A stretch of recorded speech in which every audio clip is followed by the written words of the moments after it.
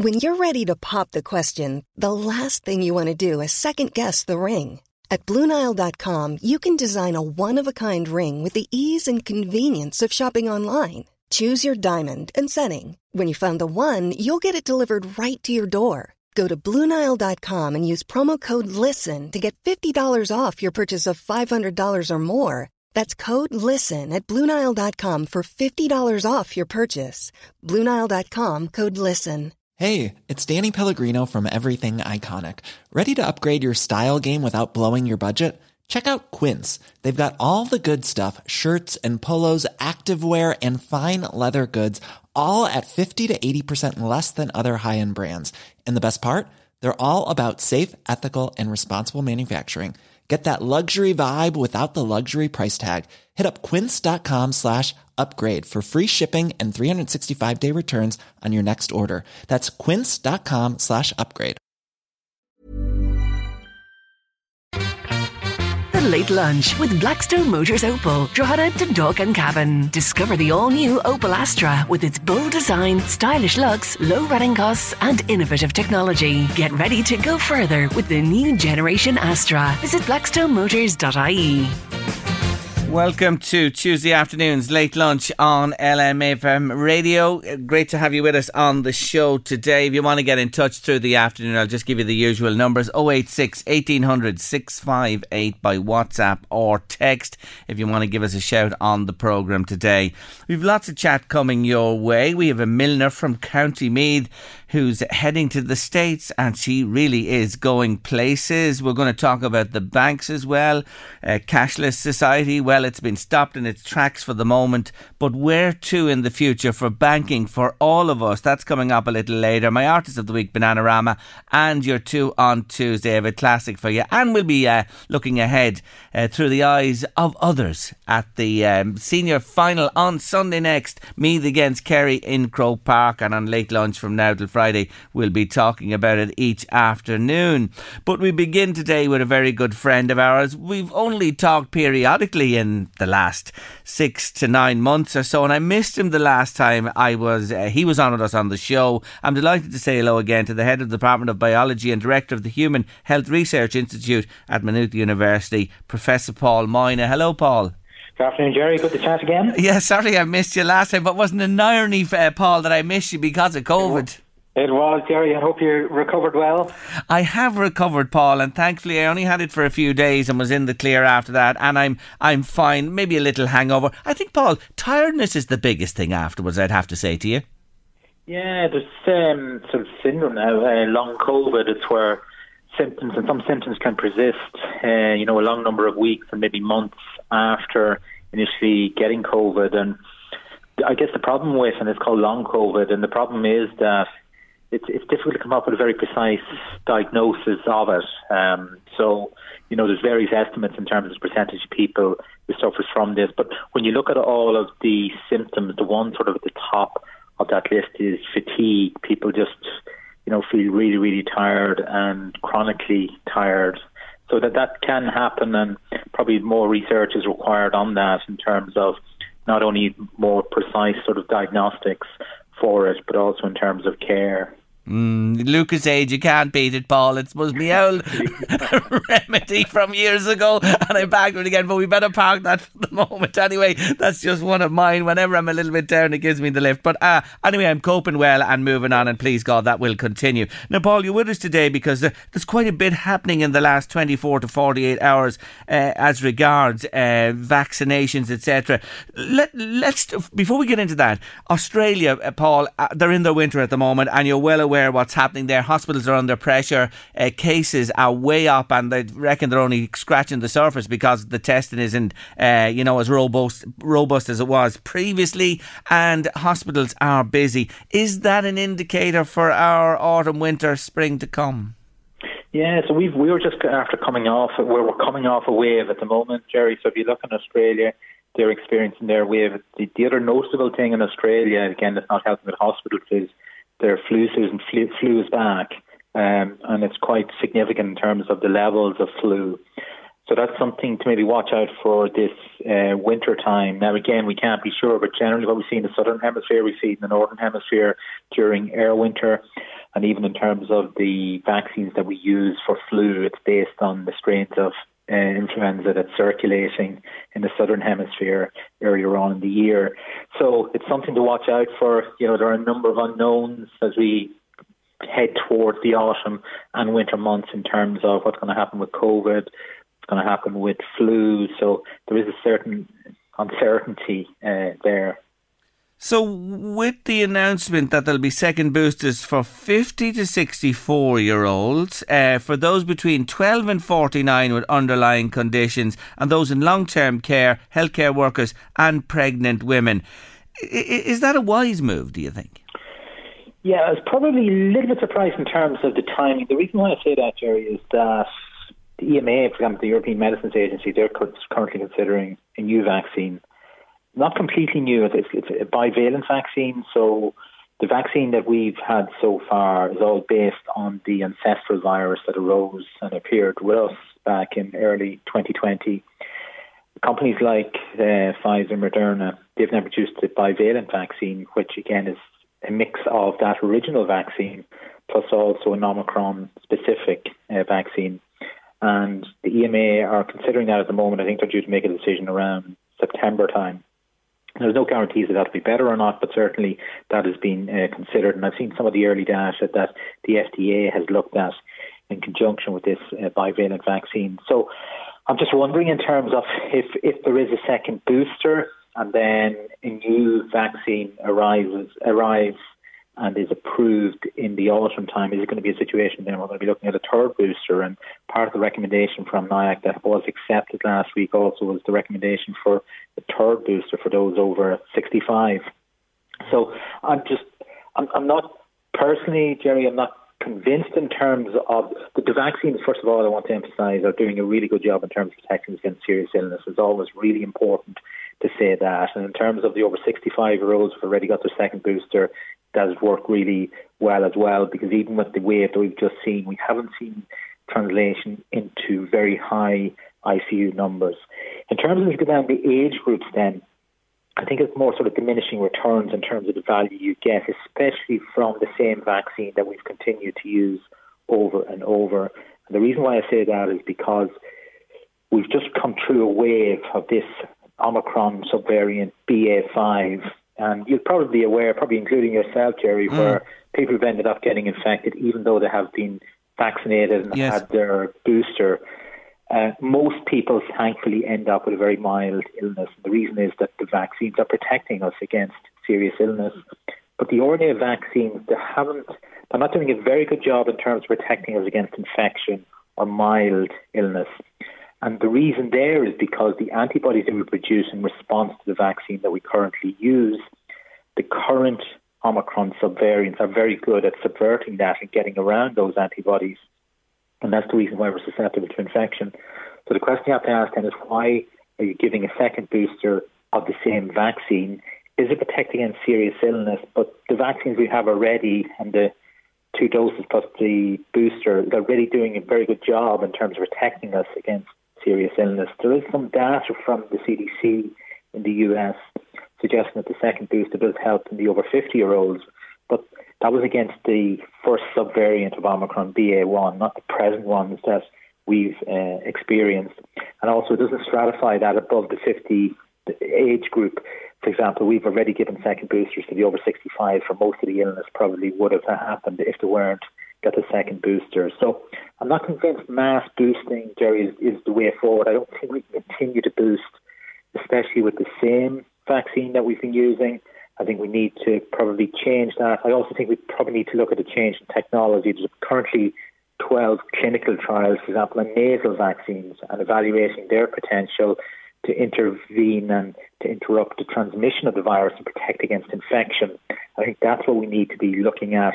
And even with that, that's a very big challenge. It's very difficult to come up with a vaccine that protects against infection from a respiratory virus. Other vaccines work better. For example, the measles vaccine gives you protection from life.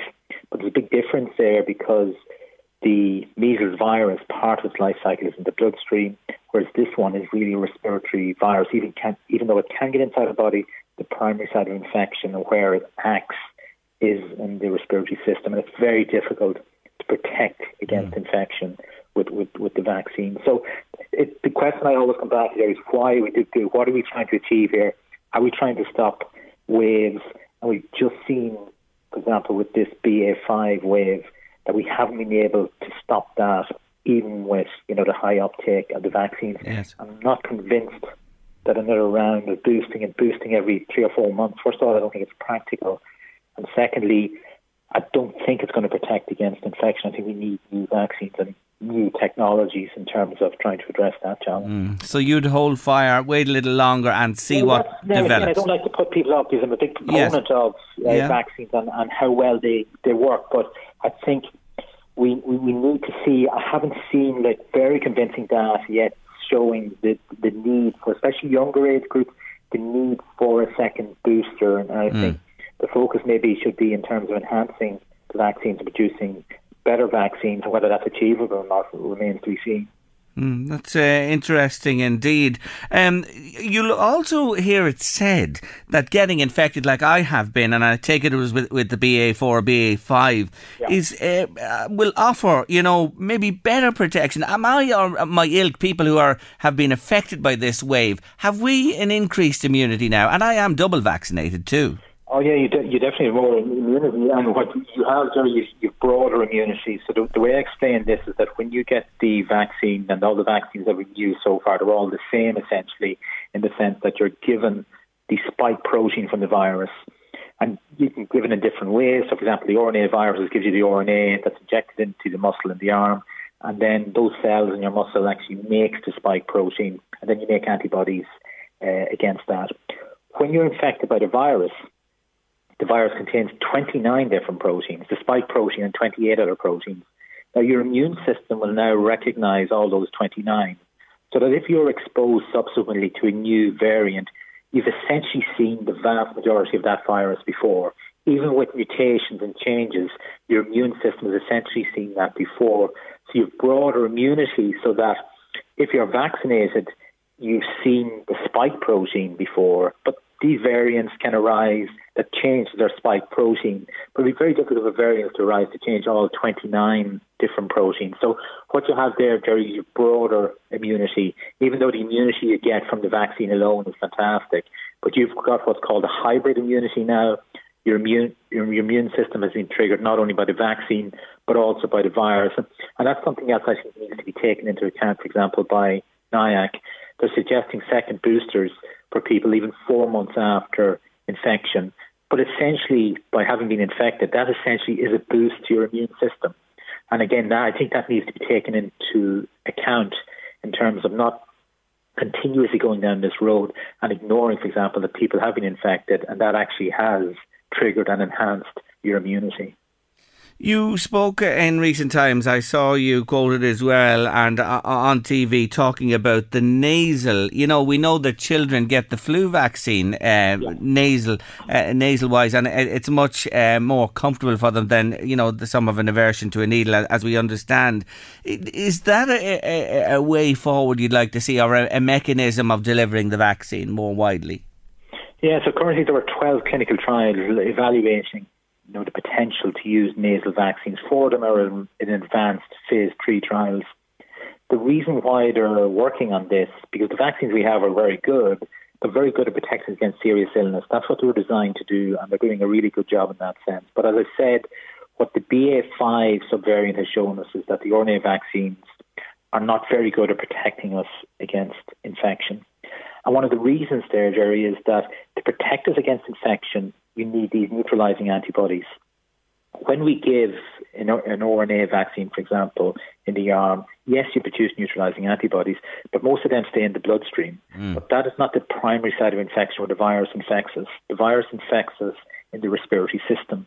So what we really need to do is we really need to get the antibodies out into what we call our mucosal system, which is out into the respiratory system, in that upper respiratory system. So the antibodies are there, so that if you're exposed to the virus, those antibodies will stop the virus from infecting the cells in your respiratory system. And that's what you're trying to do, is you're trying to give this localized administration of the vaccine in the hope that those neutralizing antibodies will be produced and will be secreted into the respiratory system. and protect you against infection. Now, it's a big challenge. It sounds easy, but in terms of the technology and triggering the immune system to make sure that they end up in the respiratory system, that is a big challenge. But nonetheless, there's numerous trials going on. As I said, like there's 4 of them now, close to phase 3. So it'll be interesting to see how that develops. From a listener's point of view, just before we finish, and people hang on every word you say, Paul, when you talk about these second boosters that are available to people at the moment, and then you mentioned the third for 65 and older, would you take them, Paul? What's your advice on that? I think certainly, Jerry, I've always said if over 65, taking the second booster, the last figure I saw was about 58% of people over 65 have taken the second booster so far. If you look at the groups who've ended up in hospital in the last wave, you have a number of people in the older age group above 65. About half of them probably haven't taken their second booster. So the booster is really good in terms of protecting you against serious illness. And the reason why it's prescribed for the older age groups is because those memory cells that protect us against serious illness, they tend to wane over time. So the booster tends to replenish them and gives you new immunity. So certainly in older age groups, the second booster, yes, I'd recommend. In terms of younger age groups, I think the data there isn't as compelling so far. At least I haven't seen the data so far. If you have underlying conditions, maybe that gives you increased risk of severe COVID. In those cases, yes, I would consider in those cases. But again, it's up to people to make their individual choices. NIAC have chosen that, and they've recommended and has been accepted by NPHET, or the equivalent of NPHET now, and Public Health, that those over 65 should be offered a second booster, and those over 65, a third booster. Third booster may be the new vaccine that is currently being evaluated by the EMA that may be administered now in the autumn-winter months. But again, we await that in terms of what emerges there. So it's a judgment call to some extent, but I still think the vaccines that we've had so far, especially if you had the first boost for younger age groups, we've just come through a wave where we've had very high numbers of people being infected, but that hasn't translated into very high numbers, thankfully, in terms of ICU. And the reason why that is because the vaccines continue to do a good job, albeit they've struggled to prevent infection from the virus. Paul, always good to hear you and talk to you on the show. I really do appreciate your time. Thank you so much. No problem, Jerry. Anytime. Take care. That's Professor Paul Moynagh there, Head of the Department of Biology and Director of the Human Health Research Institute at Maynooth University. Lots to ponder indeed. Louise, it's some sunflower, isn't it? It's huge. It is. It's incredible. From one little seed. From one little seed has grown the most ginormous sunflower. You're probably listening and thinking, what are that pair talking about? Well, they let us in on the secret. Well, there's no secret to it. Ava, my number one gardener, at school this year, Louise and senior infants, they all got a sunflower seed each, and they popped it into a little pot in the classroom. So she came home one day, because we'd sown them ourselves last year. We had 4 or 5 of them in the gardens, and they were lovely, but nothing on the cut of this one. Anyway, she came home and brought it to Gardening HQ, where we put it into, we transplanted it onto a bigger pot, and it grew a bit more there with ourselves. And then I said to her, it needs to go to the final position now down in your house. So I got one of those, those big pots. It's a sort of ceramic. No, it's actually plastic, Louise. Oh. You'd get them in Home Store and more for holding clothes or that. They're roundy with handles on them. Plastic. Yeah, you know what I'm talking about? Yeah. Tesco, everyone has them anyway. Well, they're a plastic bucket. I put holes in the bottom of it because they're handy to grow things in, but it's a good big size. Put the sunflower in and one stake to support it. One stake to support it, a 6-foot cane. Oh, I better not say feet. I'm not giving that away here. It took more to keep it supported. The size of it. You posted it. Where is it, just to tell listeners? Facebook. LMFM Facebook page. Please go in and look at this picture of Miss Ava Flynn's incredible sunflower.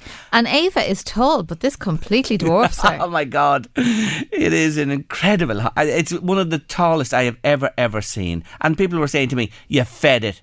I didn't feed it anything. I put a little bit of food into the final container that it's in, but nothing else. We haven't been feeding it go along, just watering it well, that's all. And up to the sky it went. Anyway, it's in full bloom at the moment.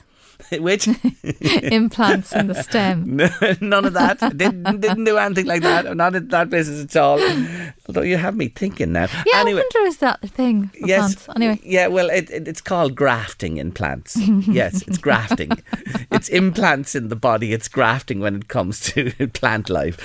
Anyways, it's on our social media, Facebook page, LMFM. What we're asking you to do, tell them what we want them to do. 2 things. Yes. Guess the height of it. Guess the height of Ava's sunflower. Now, you can go centimetres, metres, feet and inches, whatever you want, traditional or the metric, whatever you want. And whoever gets it nearest or spot on, we'll have a little gift for you here from ourselves on the Late Lunch. And there's a second part to it, isn't there? Yeah? Yeah, we just want to see other people's sunflowers. Yes. Have you sunflowers? Have you sunflowers? If you have sunflowers, take a snap and send it to us. WhatsApp it to us here, 086 1800 658. Or can they upload it or put it on the Facebook? Can they? They can, yeah. Yes, they can reply put it on to the Facebook, message. Yeah. Reply to the post on Facebook with your own message and your sunflower picture. One or the other. We'd love to see the pics of your sunflower. Anyway, it's out Bigger there now. or not, we just love to see them. Yes, yeah. we just want to see pictures of your sunflower, whatever height or wherever they are. But this is, I tell you, for one little seed, Louise. Oh, wow, it's nearly as tall as me.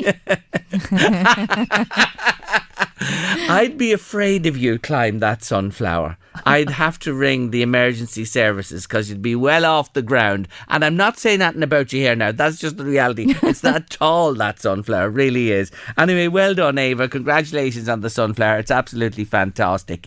Facebook, LMFM. Have a look at Ava's sunflower and away you go.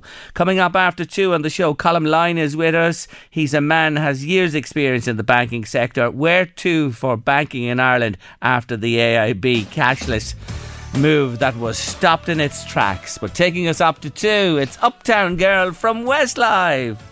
Uptown girl, she's been living in her uptown world. I bet she never had a backstreet guy.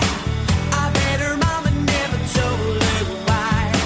I'm gonna try for her. Thanks for your messages to the show. I got my booster, Jerry. I was sick in bed for 2 days afterwards, and that has happened with many people getting the vaccinations since they first arrived on the scene. Thank you for the sunflower pics. They're lovely. You say they're not as tall as last year, but it's just lovely to see the sunflowers. If you have sunflowers growing, WhatsApp them in to us, 086 1800 658. Send the pics in to us and just include your name as well. I don't know who that came from there, but if you want to pop on your name, we'd be delighted to mention you. Now, no need to remind you, AIB had to step back from the brink. Yes, you do know they were proposing a lot of their bank branches here in the North East, Louth, Meath and beyond were to go cashless, but they've pulled back.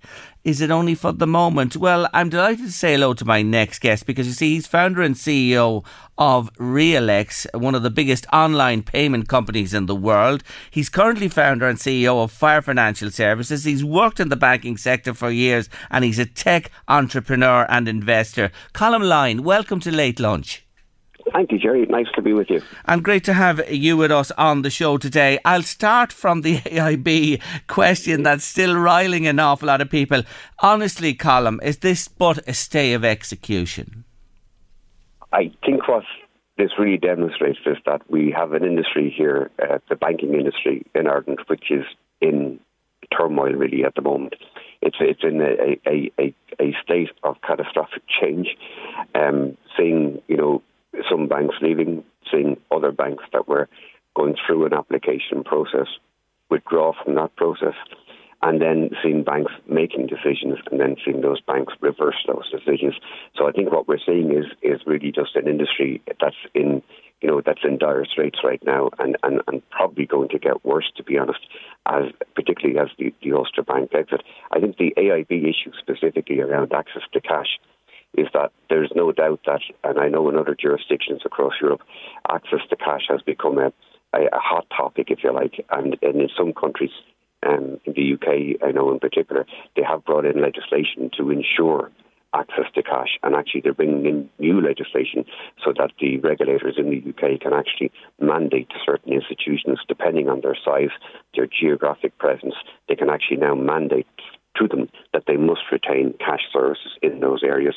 So I think it will remain an issue, but I do believe that regulatory intervention potentially could see, cash remaining as an option for people into the future. There you go, and that would be something I'm sure that would be welcomed by so many people, and if they've intervened in the UK, I'd say, well, it's something that's been looked at here, but power to the people. It was stopped in its tracks for sure. When you mentioned the turmoil that's going on there, we're really probably left, Colin, with now, what, a duopoly and no prospect of new entrants. Will anyone look at the Irish market, or is this where it is for the future?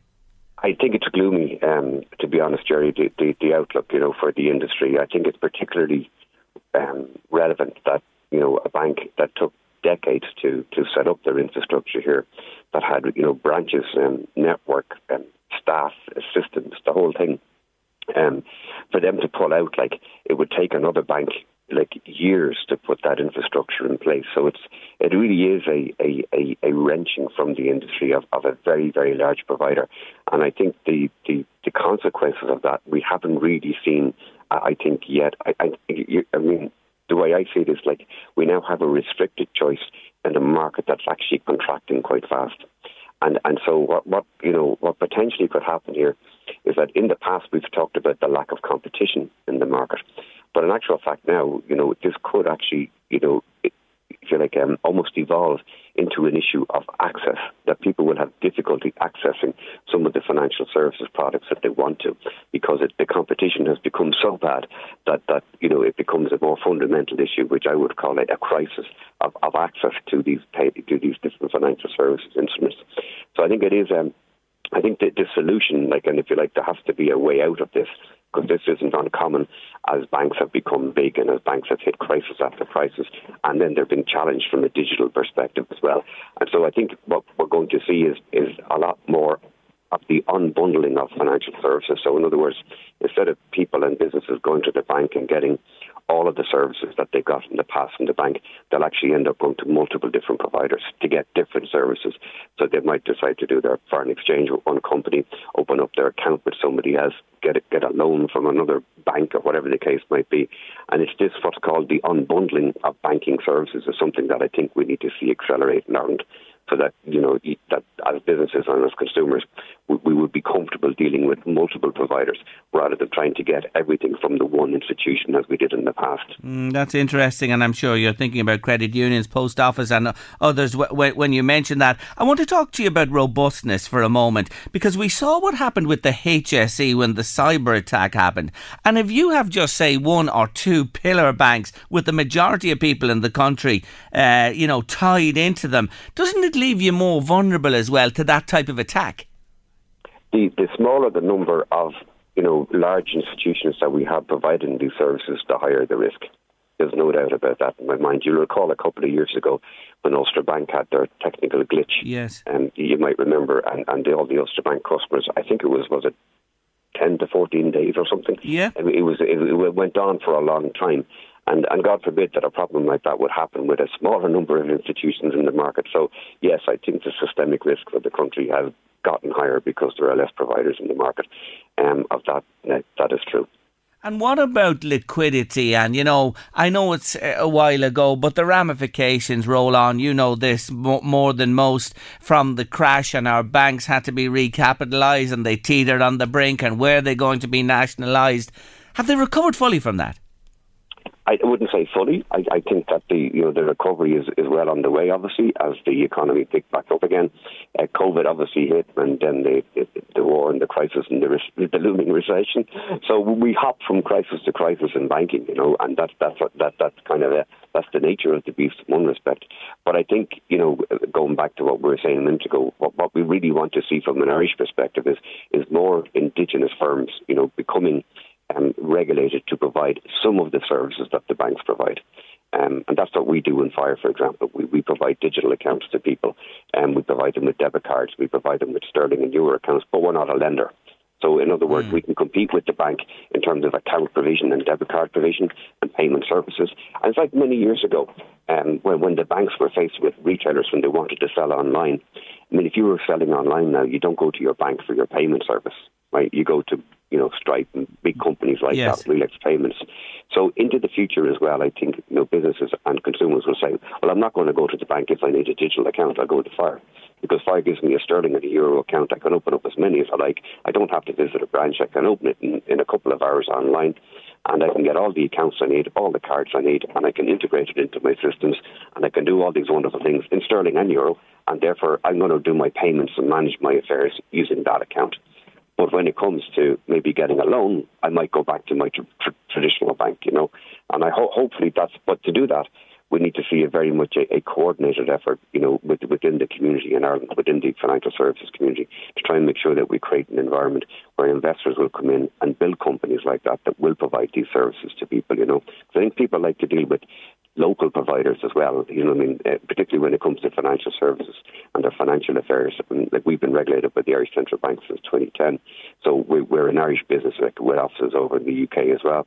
So we kind of get the sense that people like dealing with local providers too in this sector. So we need to see more people coming into the market and almost cherry picking the services that the banks have provided into the past and saying, right, we're going to be an FX provider, we're going to be an account provider, we're going to be a payment service provider, we're going to be a mortgage provider, a credit provider, whatever it might be, and compete in that way. Because I think, as we were saying at the start, you're not going to see a new pillar bank emerge.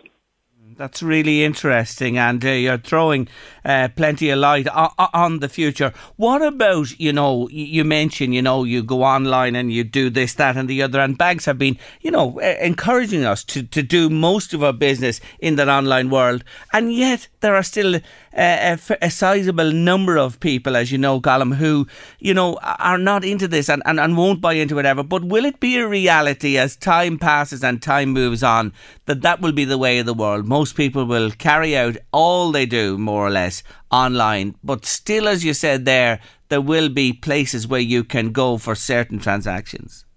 Yes, and there's no doubt, the digital agenda is, that's a wave that all across the world, the digital agenda is there, it's real, and businesses and lockdown, everything accelerated that digital agenda, and so we can't deny that, and and the banks need to react to that. That does make sense, but I think in reacting to that, what I think is needed is a multi-channel strategy, to recognise that there are multiple different groups in society, and in particular customers that mightn't, as I say, be as adopted to the digital agenda as others, and therefore, it's incumbent upon institutions and indeed the regulator then to make sure that there are policies and regulations in place to protect all customers.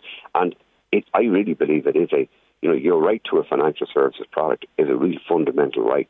You need to have it. You need to have access to these products in order to live. And it's in order to do your business and in order to borrow, to get your mortgage and whatever else. You have to have access to these products. So it's very, very important, that we take, as I say, this broader view. There is a retail banking review going on by the Department of Finance at the moment, and I think it's an opportunity for people to kind of maybe to input into that and to kind of think about, what do we see as the vision, the future of banking and banking services in Ireland and the division of banking services in Ireland, and making sure that all stakeholders are considered in that review, Just before we finish, will anyone else try this again, or will AIB revisit this in the short term and just make a blanketed announcement and say, goodbye, folks? I would think that, a gradual decline is probably the way that we'll see things moving into the future. We won't see so many big shock type stories. I think we'll see, just a gradual decline over time. And sensible things like the way that they've moved a lot of the cash services to post offices. And I know in the UK there are institutions actually that have been created, and what they do is they now provide the cash services for multiple banks through one outlet. And that's a very clever way of doing things as well. So that way 3 or 4 banks. But unfortunately we don't have, as you say, the volume of banks in Ireland to bring that in. So it is a challenge, yeah.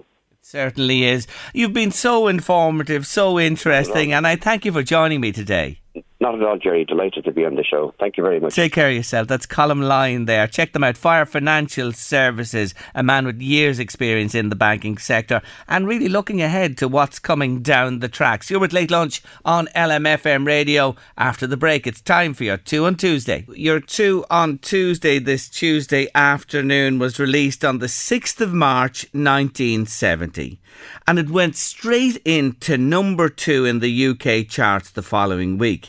Now, interestingly, it made number 1 in America, but it couldn't make it to top spot in the UK. And you see, it was this group's final single before they split. Here it is, your 2 on Tuesday. When I find myself in times of trouble, Mother Mary comes to me, speaking words of wisdom, let it be. Hard to believe that song didn't make number 1 in the UK. And yes, Paul McCartney quit the Beatles after that was released. That was their final song together. Now, they released tracks subsequently, of course. Now, Louise, before you have your speak on the 1 versus the 2, as you do each week, let me tell you about the song that kept it off number 1. It was 3 weeks at number 1 in the UK. That kept the Beatles at the number 2 spot. It's from a 1969 movie called Paint Your Wagon. The movie, Louise, was a flop. Clint Eastwood and all, because he starred in it too. But the soundtrack was a success, and this song made it to number 1. It was a one-hit wonder. Was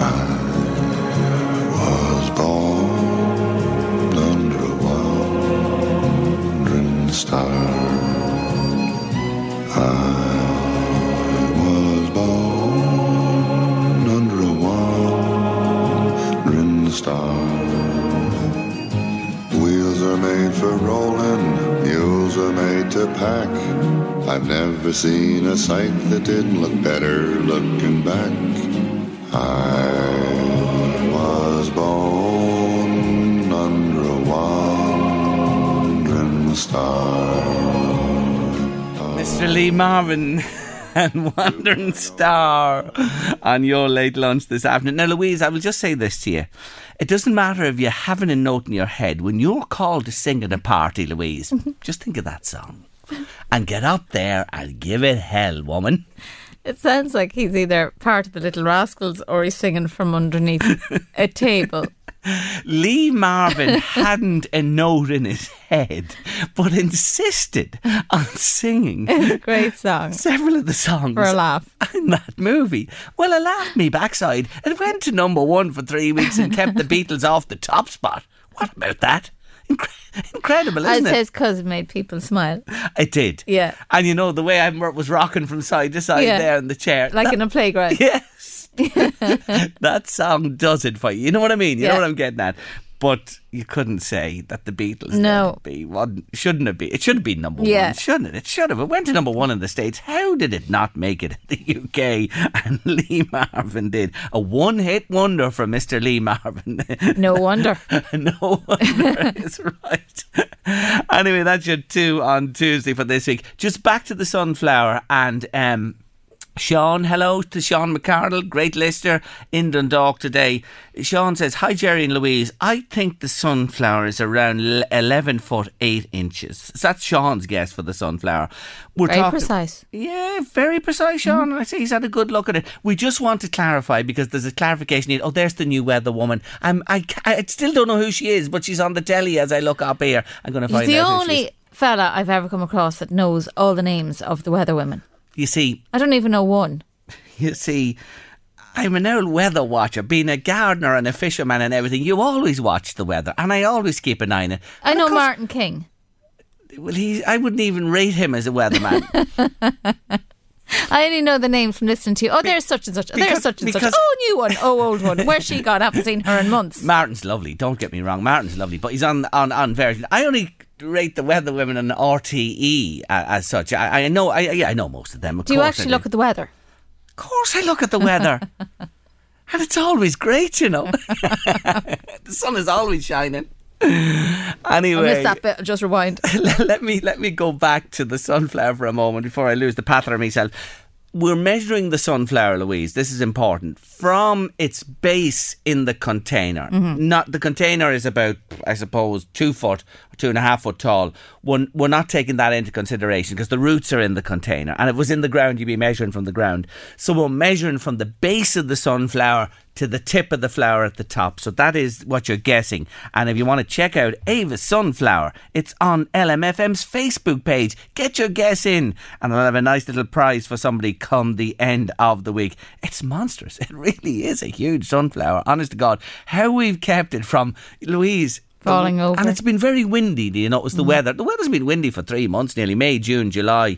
It's been so windy, and I don't know how it stayed. Now, I had to double stake it. I'm not giving you any more clues. I had to double stake it. That's all I will tell you. And it's still standing, and the flower is in full bloom. And the sunflower fields, there's one down near you. There's one down Termonfeckin way, isn't there? Yeah, lots of sunflowers being grown for the seeds and that at the moment. Anyway, coming up soon on Late Lunch, Sarah O'Rourke. She's a brilliant milliner, self-taught from County Meath, and she is heading stateside with her creations, and she's chatting to us next on Late Lunch. Now, my next guest is returning to Late Lunch because she was with me one time here in the studio when she was starting out on the road, and we spoke to her on the phone subsequently, but we haven't been in touch since prior to the pandemic, probably for good reason. But I'm delighted to say hello again to milliner Sarah O'Rourke. Hello, Sarah.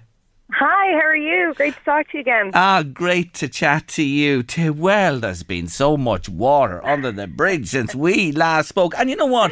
You're one of the people that would come to mind with the pandemic and the close down and everything, with your beautiful creations. You know, no racing on, no ladies' days, no weddings. Obviously, you were in bother, were you? Oh, just a little bit. Yeah. Everything came to a standstill there for a while. But you know what? I kept going. I rebranded my brand and redid my website. I just took a few courses online and started doing workshops as well. So I kept ticking over now. But at the start, it was a bit worrying. You know, it was only supposed to be 2 weeks, and then it was nearly 2 years. But yes. I've started to come back with a bang now. You have, and that's why you're with me today and talk about being looking ahead to the coming days and weeks. It's fantastic. But you know what? In a way, there's an ill wind. You were able to regroup, reassess, build your online presence. So you used the time very well. Exactly, yeah. I didn't just kind of sit back and wait for it to kind of start up again. I did this thing called Crafting Business Programme. So it was run by Crafting Europe and the Craft Council of Ireland.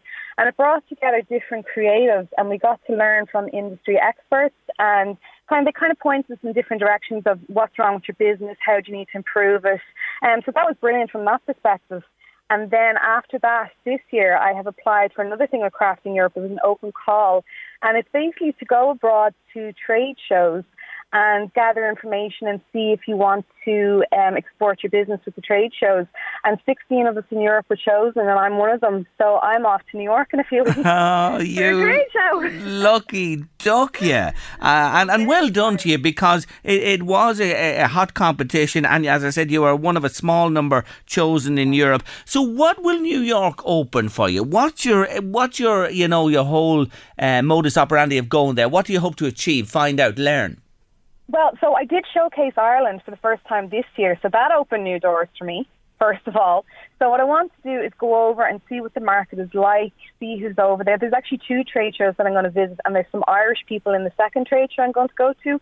So I need to gather the information. How do you export your business? How do you deal with customs? How do you get the stuff over to the trade show? So I have lots of questions. I want to see what area, because these trade shows are huge. I mean, the RDS is big, but these are about 4 or 5 times the size. Yes. The RDS. So I need to kind of figure out where do I belong as such. So I'm going to go gather all the information, see where I'd like my own stand, what section I fit into, things like that, and just come back and then gather my thoughts and then hopefully start to export to the US. So that's the 12th of August, you're heading for the Big Apple. But just before that, how are you going to keep going with all this? You're over to London for London Hat Week from the 2nd to the 7th of August. This is big, isn't it? So 110 milliners entered a competition called the Hat Talk competition, and they were worldwide milliners, and the top 10 were to go to London for London Hat Week, and my design was chosen as one of the top 10. Great. So that was very exciting as well. So over there then during the exhibition they're going to choose the top 3 milliners over there as well. So It's all go at the minute. Well, we're keeping in touch with you and with fingers crossed that you'll be in that top 3. Tell us again or remind us about yourself, materials-wise, your designs, all this is your own. It's all my own, so I hand make all my fabrics as well in-house. And once a sheet of it's made, you can't actually make another one because it's all bespoke. So that's like my niche. And as well, all the cut-offs are reworked back into the design, so it is a sustainable brand as well. And I actually started out studying fashion when I was 17, and I actually didn't like it. So my degree's in sculpture now. So I think the sculptural elements come through in my designs. And I was there at the Dublin Maker there at the weekend, just gone as well, and got to meet loads of people that, you know, fellow creatives and people that really could appreciate my designs as well. So it's nice to be back out there showing off all these pieces and getting the public's response as well. You know, it's really great to get back out there. In terms of what you do and your designs, is minimal better than lots? Not necessarily. I think it depends on your personality. If you're quite introvert, people wouldn't wear a massive big creation. They'd wear something minimal. But I mean, I can create that for you as well. You know. But then I like the big pieces. The bigger, the better. The ones that make the statement for me personally is what I go for. But I cater for everybody. And some people say, "Oh, a hat isn't for me." But I also create beautiful tiaras and combs and hairpins as well. So it doesn't have to just be a hat. It can be little minimal pieces as well. Or even I do bridal pieces and communion pieces now as well. So I've expanded my my line as well over the past 2 years. See, I worry, you see, Sarah, when I'm watching the television and the race days and the big day is on, you know, for the best dressed, and it's windy and these creations start to move about, the big ones, you know what I'm talking about. Your heart must be in your mouth too with them. Well, this is why you see all the lovely ladies doing the lovely poses with their hands on their heads. Yes. They're just kind of hoping they're not going to take off with the wind. But there is a few tricks as to how to keep the hats on your head. So I think everybody kind of follows those tricks. Okay. Going away. All right. So there are ways and means. Exactly. You know, when you talk about bespoke pieces and you create, somebody comes to you and says, "I have a wedding coming up, right? I want something for this." Is that it? One day and one day only, and that piece is just put away forever? Or is it possible, you know, to get much more wear out of it? I think it's possible to get much more wear out of it because you can always change your dress and your shoes and your accessories and still have a hat, or you can add like a brooch to the hat or something and make it look different again. So it's definitely more than just a one-day piece. And I found as well people tend to borrow other people's millinery for their different events as well, which is a great thing. You know, it's not just going to sit in the wardrobe for years to come. Because I know myself, I've worn the same piece to different things. So I'm not afraid to do so. Plus, with the whole sustainable fashion being so popular now, why would you just wear it once? If you spent all this money, why would you just wear it once? You want to show it off. Doesn't the headpiece, though, set off the outfit? It is the crowning glory. That's fair to say, isn't it? I think so, because I always start with my hats and then do you? Yeah. And the outfit around it first. Okay. I know some people can be different, though, and they go with the outfit first and then plan the hat around it. But personally, I start with the hat and then go from there. What about colours? Are you into bold colours when it comes to your creations? I like the bold colour. I have a beautiful piece that was my centrepiece there at the weekend, and it is red and purple, and it has beautiful red and purple pheasant feathers in it as well, and they're about 1/2 metre long, the feathers. So it's quite a big piece. Yeah, quite a statement piece. I think feathers are something that I particularly love. You mentioned the pheasant there, and they are a beautiful feather, and they can be coloured as well. But all types of feathers, from the very, genteel feather that you can just blow with a little breath and it vibrates or whatever, to the more robust one like the feather of the pheasant and beyond. You use them a lot, do you, in your creations? It depends on what I'm creating, but I do like feathers because when the wind catches them, they blow beautifully. And even if you're trying to film your designs and then the little kind of breeze goes over them, it just makes for lovely videoing and editing as well. But I think feathers can set them off sometimes. And as well, I mean, you could use beading as well. It just depends, again, what your personal choice is, what the customer's personal choice is. But I like a little feather now, I have to admit. But not a little feather. The bigger the better, I say. Who am I kidding? And Sarah, what influences you? What influences you in life and your creations? I don't don't know. It kind of just comes to me like an epiphany, to be honest, most of the time. I did a show there a few weeks ago with Celia Holman Lee down in Limerick, and the theme for that was Bastille Day. So it had to be a French tribute because the designers were all French and Irish. So I picked the Triskel symbol, which is a French Celtic symbol, and that's how I based my collection for that particular event around. But I mean, sometimes I could just look at something and like the shape, and I'm like, oh, I wonder if I could manipulate the fabric into that. It's very hard to describe how it all comes to me, to be honest. It's very hard but to it describe, does. but it's just, it does. It just kind of hits me, and I find the more I make, the more creative I become. And you see it, obviously you see it in your mind's eye, do you? Or it just comes to you and exactly you see it there. That's it, because I'm not a drawer, so I wouldn't draw them out first. I'm a sculptor, so I make the fabrics and then I start to shape them into their shape, and then it just becomes something beautiful, as I like to say. Well, may I say you do it beautifully. And just remind listeners where they can check out you and your creations. They can check me out. I actually have a stockist in Paris Court Town Centre in Dublin, Marion Cuddy Design Emporium. She has lots of Irish designers in there. And you can also get me on my website and social medias, and it's Sarandon Designs. And then my website's sarandendesigns.com. That's right, sarandendesigns.com. It's all there. So here we go. London, New York. It's only a matter of time before it's Paris and Milan for our Sarah. I wish you well over the coming weeks. It's exciting times. All the best of luck to you, and keep in touch with us, won't you? I will do. Thanks so much for having me on the show. Not at all. Take care, Sarah. Bye-bye. That's Sarah O'Rourke there. Brilliantly talented woman from County Meath. sarandendesigns.com is where you'll find her. We break coming up on Late Lunch. Afterwards, I'll conclude my insurance story. If you remember a few weeks ago, Kevo Callan was in and I was telling her about the quote we got for insurance. Well, I have an update for you coming in a few moments. I'm blinded by the lights. No, I can't sleep until I feel your touch. Oh, I just love The Weekend. Absolutely fantastic. That's the group I'm talking about there, Blinding Lights. Love the weekends too when I'm off. You do too, Louise, don't you? Yes, we all love our weekends off. Anyway, the sunflower is catching people's attention and imagination. Jude sent us in a picture. See that one there, Louise? He's in Drogheda, Yellow Matter, and he has 2 sunflowers I see there. Lovely ones. I see them, yeah. You see them. And he says they're about 8 foot at the moment, Jerry, but no sign of a flower. Kathleen, hello, Kathleen's been on 11'7". They've been very precise with the guesses. They are, yeah. But you have to be precise because this is going to be a precise measurement, I tell you. And Jean's been on to say, I think it's 12 foot, Jerry. How do you keep it standing? Oh, Jean, that's a leading question at this time of the afternoon, isn't it, at 10 to 3? Oh, it's about the sunflower. Oh, yes. Well, I told you, stakes and ties and that as well. I keep it standing for sure. It took double stakes. I did tell you, Louise, it took double stakes to keep it standing. Anyways, keep your guesses coming for the sunflower to us. 086 1800 658 by WhatsApp or text. Or go to our social media Facebook page. Ava Sunflower is there, and stick your guess on there and we'll check them all through. There's loads and loads of them at the moment. Your sunflower seems to have kind of come out very early, has it? No? Yeah, I suppose it was sown earlier than, and it's minded as well, like you do when you have it in a garden or that. For the ones in the fields, they're a bit later.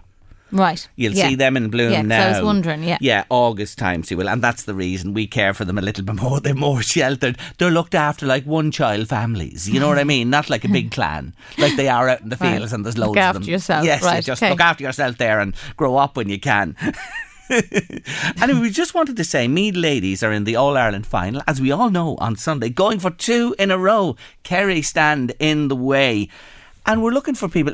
Are there people out there? Is there anyone out there who's a mega Meath ladies fan? Who else, Louise? We want the maniac supporters. We want the people out there that are covering their house in green and gold and done something unusual, knitting hats and writing songs and everything. Correct. If you're a Meath ladies fan and have gone to all the games, or I remember one of the ladies' families that are away. Yes. Let us know. Let us know. We want to hear from you. 086 1800 658 by WhatsApp or text, or you can call in 04198 2000. If you're a Mead Ladies mega fan, if you're related to them, if you know someone who's away from home that follows them, as Louise says there, whatever your story is, get in touch with us and let us know, because we're talking about it starting today on Late Lunch and continuing right through to Friday in the build-up. Build the excitement. Yes, we're building the excitement ahead of the final. Now, my car insurance, Louise, okay?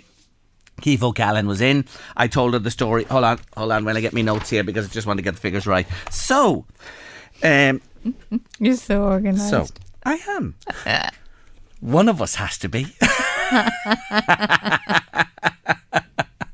Louise, I love you. Honestly, it's the yin and yang, isn't it? Oh, it's completely. the yin and yang that makes this thing yin yang along. There's bits of paper all around me here. Yes, a pigeon with ink on its feet. That's the type of thing that, you know. But anyway, so we get there, don't we? That's the main thing. Anyway, the insurance, Louise. Miriam's car, the renewal came out for the insurance, 575.65. Louise, I nearly fell through the floor. It's huge. Because last year, the previous year, the insurance was 425. So it went up over €150 in a year. A different car, all right, same engine size, nothing else changed, no penalty points, nothing. So Kiva was in with us, and we were talking. This was one of the things we talked about. Talked a lot about insurance, car and home. Anyway, she did say to me, "No, there's something wrong there. Most people's car insurance this year have stayed, or maybe went down a little." Yeah, and you can vouch for that as well yeah. yourself. So anyway, yesterday I decided it's due this Friday. I says I better ring Aviva, so I rang them, and 30 minutes later. You're safe in the hands of Aviva. If I heard that once, you're safe in the hands of Aviva, I must have heard it 100 times until a lady answered. Actually, somebody answered. Half an hour I was hanging on. Talked to this lady, went through everything, said, ain't renewing at that money. Not a chance. 150 up. Are you joking me? And when I talked, it's the same or down. So off she went, and she put me on hold, and she came back to me and she asked me a question. She says, where do you normally keep that car at night time? You know that question. Yeah. They have to ask it. In the bed beside me. No, I keep the car in the driveway of the house. Where most people And she says, wait, the insured address. Yes, I said, at the insured address at the house. So she says, give me another minute. She went off again, came back and says, okay, Mr. Kelly, we can insure your car for €345.62. Wow. Louise, I nearly fell through the floor for a second time. Where did you say in previous years that you kept your car? Same place. Exactly, Louise. That's what was going through my head. What's going on here? Anyway, €345.62, which is €80 cheaper than last year and €230 cheaper than the quote. Now, there's a lesson there for everybody. This is why I tell you, do not take quotations on any of your insurance on face value. Go and challenge them. Go and shop around. I would have shopped around if there was no change for sure. I believe in them. That's a lot of people are put off the shopping around purely because they are kept on hold for 30 minutes. Well, I won't deny it's annoying. They should have a karaoke on that. You know, when they leave you for 30 minutes, they should do a karaoke. Yes, they should put Lee Marvin and Wandering Star on the record, and people won't hang on then. That's what you need to do. You need to put Lee Marvin and Wandering Star. People will hang on. They'll just keep singing it. No, they'll hang up. They'll say, oh my God. You need to put the worst song imaginable. Sorry, Lee. I don't mean that. Yeah, you put the most terrible song. Don't put Bananarama on, our Artist of the Week, because if Louise Walsh rings up, you'll never get rid of her. You love Bananarama, don't you? I do. I never realised this, but I'm actually getting stressed, folks. I'm thinking of doing something I never did. I know all the words. I know all the dance moves. She came in this morning dancing around the place to today's song, and I said to myself, geez, I think I'll ditch this song. I've had enough. There's that new Weather Woman back on again. Anyway, tell them about, quickly, your connection with Bananarama. Siobhan Fahey. Yeah. My sister used to be her beautician in London. There you are. That's why she loved them. And Annie Lennox's. We have to interview your sister. We have a superstar in the family. Anyway, Bananarama and Jaxie Kieran, Mead mega supporter, coming up on Late Lunch after 3. Now, let me just tell you that we're getting lots of guesses for this Sunflower, for Ava's Sunflower. Thank you. Keep them coming to us on LMFM's Facebook page, because I have something nice to send out to somebody who gets it spot on. We're doing the measuring this evening. We'll let you know during the week what's happening. Stephen's been on to say, I renewed my fully comprehensive insurance for €725, Jerry. Ouch. I will be shopping around next year. You should always shop around, Stephen. That's the lesson. That's the number one lesson with all renewals now. Look around, shop around. Not shopping around for my Artist of the Week this week because Louise Walsh absolutely loves them and she's getting ready to dance. But let me tell you that Bananarama made it into the Guinness Book of World Records. Yes, they did. Why did they make it into the book? Because they had the highest number of chart entries for an all-female group ever. Yes, between 1982 and 2009, listen to this, they had 30 singles reach the top 50 in the UK singles chart. Some achievement. Between 82 and 89, they actually released 3 albums, Deep Sea Skiving, Bananarama and True Confessions, with a 4th following called Wow, what an album, in 1987. And they all produced a raft of successful singles, with 7 of those singles becoming top 5 hits on the UK charts. Yet, believe this or not, none of them made it to top spot. There you go. International success followed as the girls toured extensively, belting out a wonderful set of fantastic songs, and the audiences went wild the world over. And with their star firmly in the ascendancy, it was a huge shock when it was announced that Irish woman Siobhan Fahey, who Louise Walsh's sister looked after her hair, quit the group in the spring of 1988 to be replaced. Well, I think she was probably another Irish woman, Irish roots anyway. Jackie O'Sullivan, and her roots would be great if she went to Louise Walsh's sister, that's for sure. Which saw Bananarama re-record my chosen song today with O'Sullivan on board. Yes, a single that made it to number 5 on the US hit parade. Here it is.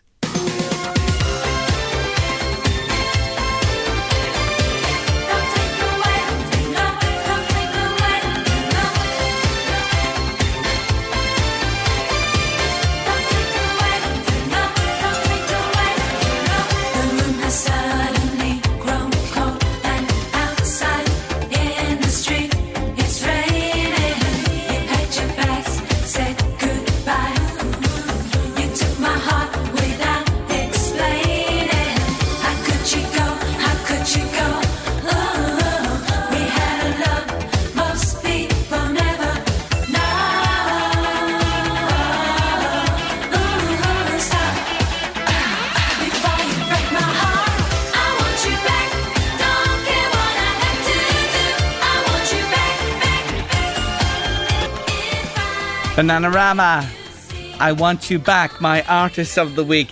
And I've just in an instant like that changed Louise Walsh's sister's career, haven't I, Louise? Just in an instant. I think you just better look up the difference between a hairdresser and a beautician. What's your sister's name? Patricia. Patricia, Louise's sister, was beautician to Miss Fahey in Bananarama, wasn't she? Yeah, don't know who did her hair.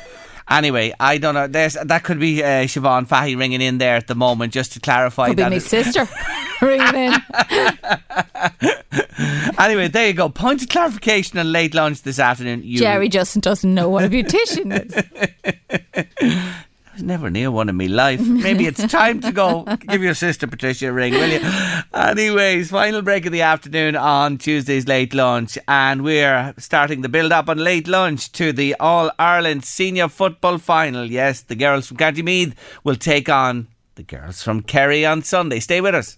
Well, what a story Meath ladies have been, from their emergence from intermediate football up to senior, National League winners, All-Ireland winners, and they go back to Croke Park this Sunday to defend their senior title. And a hub for Meath football for more years, I'm sure, than he cares to remember. On Trimgate Street, Navan, is Jaxie Kiernans, and the man himself is with me on the line. Jaxie, hello again. Hiya, Jerry. How are you? I'm really good. It's lovely to talk to you once more. Well, what about this band of women? Aren't they just something else? They're tremendous, Jerry. They're actually something else. And the buzz around the place is unbelievable now here. And that's something very, coming very from... and it's great, but I mean, they're a great bunch of girls, Jerry. Yes. Yes, they are. And, you know, that's something coming from you because your place has been a hum of activity through the years with the senior men's team and the finals and all that type of thing. The excitement is palpable this time round, Jaxie? I think it's as good as any time we were in the All-Ireland. There you go. So, even with the men's team, yeah. Yes. The ladies are brilliant and they're getting a great following. And I mean, so look what they've done last year, which was brilliant. But this year now again, they're after winning Division 1 of the league. Yeah. And now they're after getting to the All-Ireland final. And please God, next Sunday, they'll retain their title. You know, Kerry got it last Sunday. They've enough now. Jaxie, well, I better say it quietly because there's Kerry people listening, of course. They probably are. I know yourself, but I wouldn't be too worried, would you?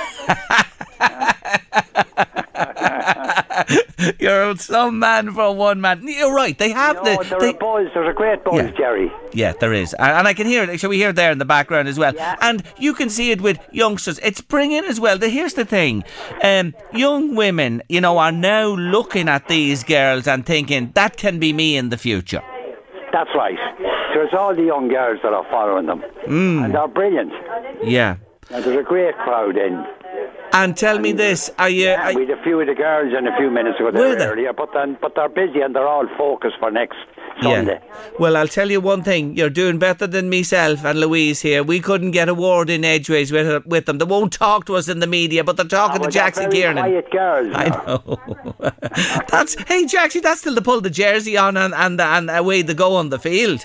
Yeah, they're brilliant, you see. They're brilliant. Yeah. And so we're looking forward to seeing them flying next Sunday. And Jerry, and I really believe they can do it now. Are you confident? I'm very hopeful, yes. 2 in a row. Wouldn't it be brilliant 2 in a row? And the league. Something else, and the league Something trophy. else after coming up the whole way, you know, and so quickly. But they're a great bunch of girls, Jerry. And I think very focused on everything. I think, Jaxie, that's the story, where they've come from so quickly with Eamon Murray at the helm. Yeah, he's great, Eamon. He's very good and a lovely man. And a very down-to-earth fella, Jerry. He is. I mean, there's no bullshit with him or anything. What's the sale of jerseys like, Richard? The jerseys been picked up? Very good, Jerry. So they're great, yeah. And Miss Caesar have been very good to us now. They have made more of them for us and they're helping everybody get a jersey for next Sunday, you know. Yeah. So we'll have to show our colours in Croke Park next Sunday. Oh, for sure. It's great to be there on the last Sunday in July in an All-Ireland final.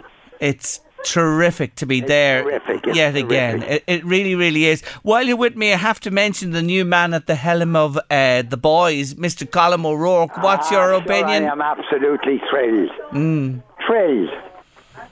Big appointment. I'm delighted for him. And I want to just now that I've the opportunity to wish him the best of luck and to his selectors, Barry Callahan and Stephen Bray. So they were 2 great footballers as well as Colm himself, you know.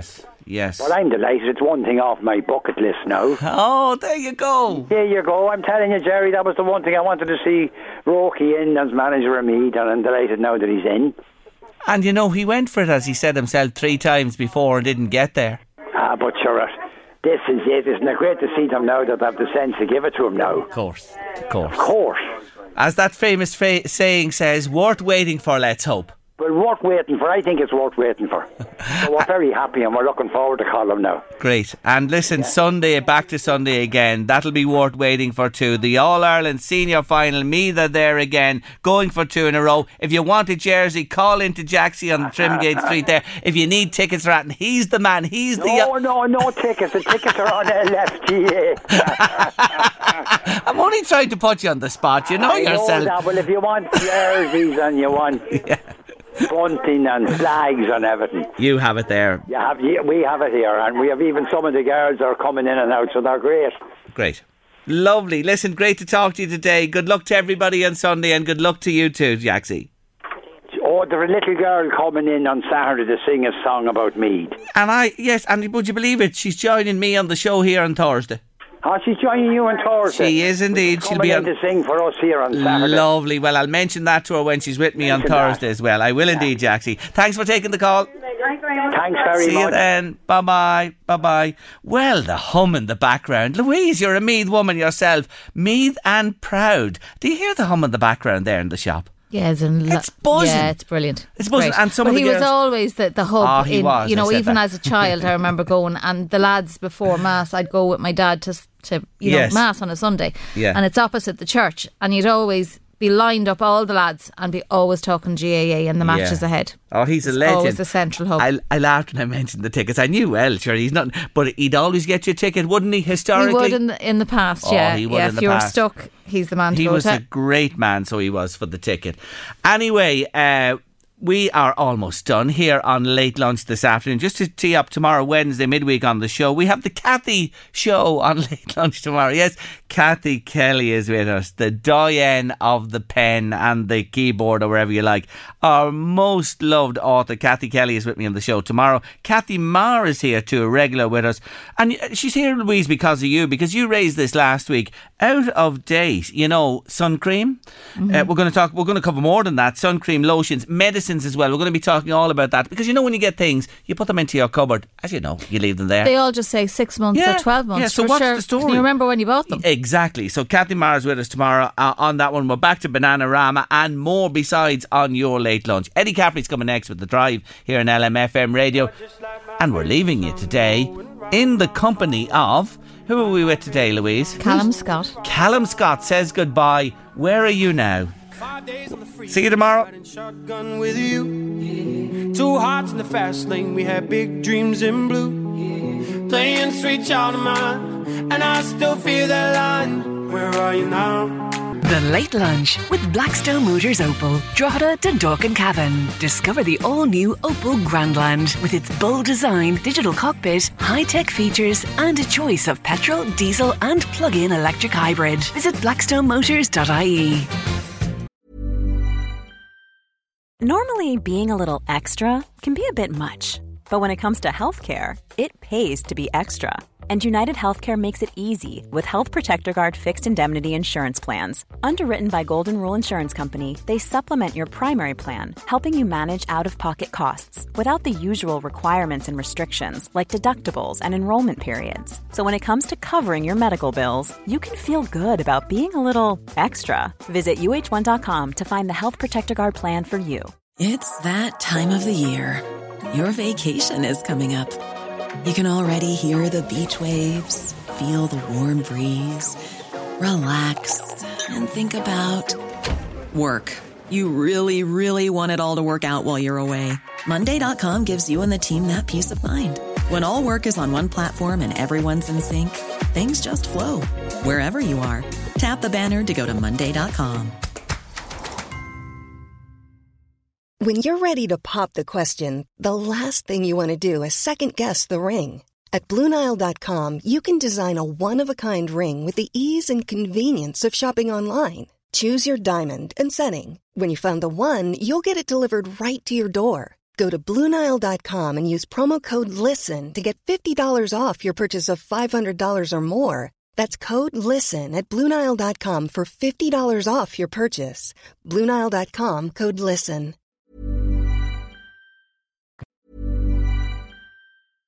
Flexibility is great. That's why there's yoga. Flexibility for your insurance coverage is great too. That's why there's United Healthcare Insurance Plans.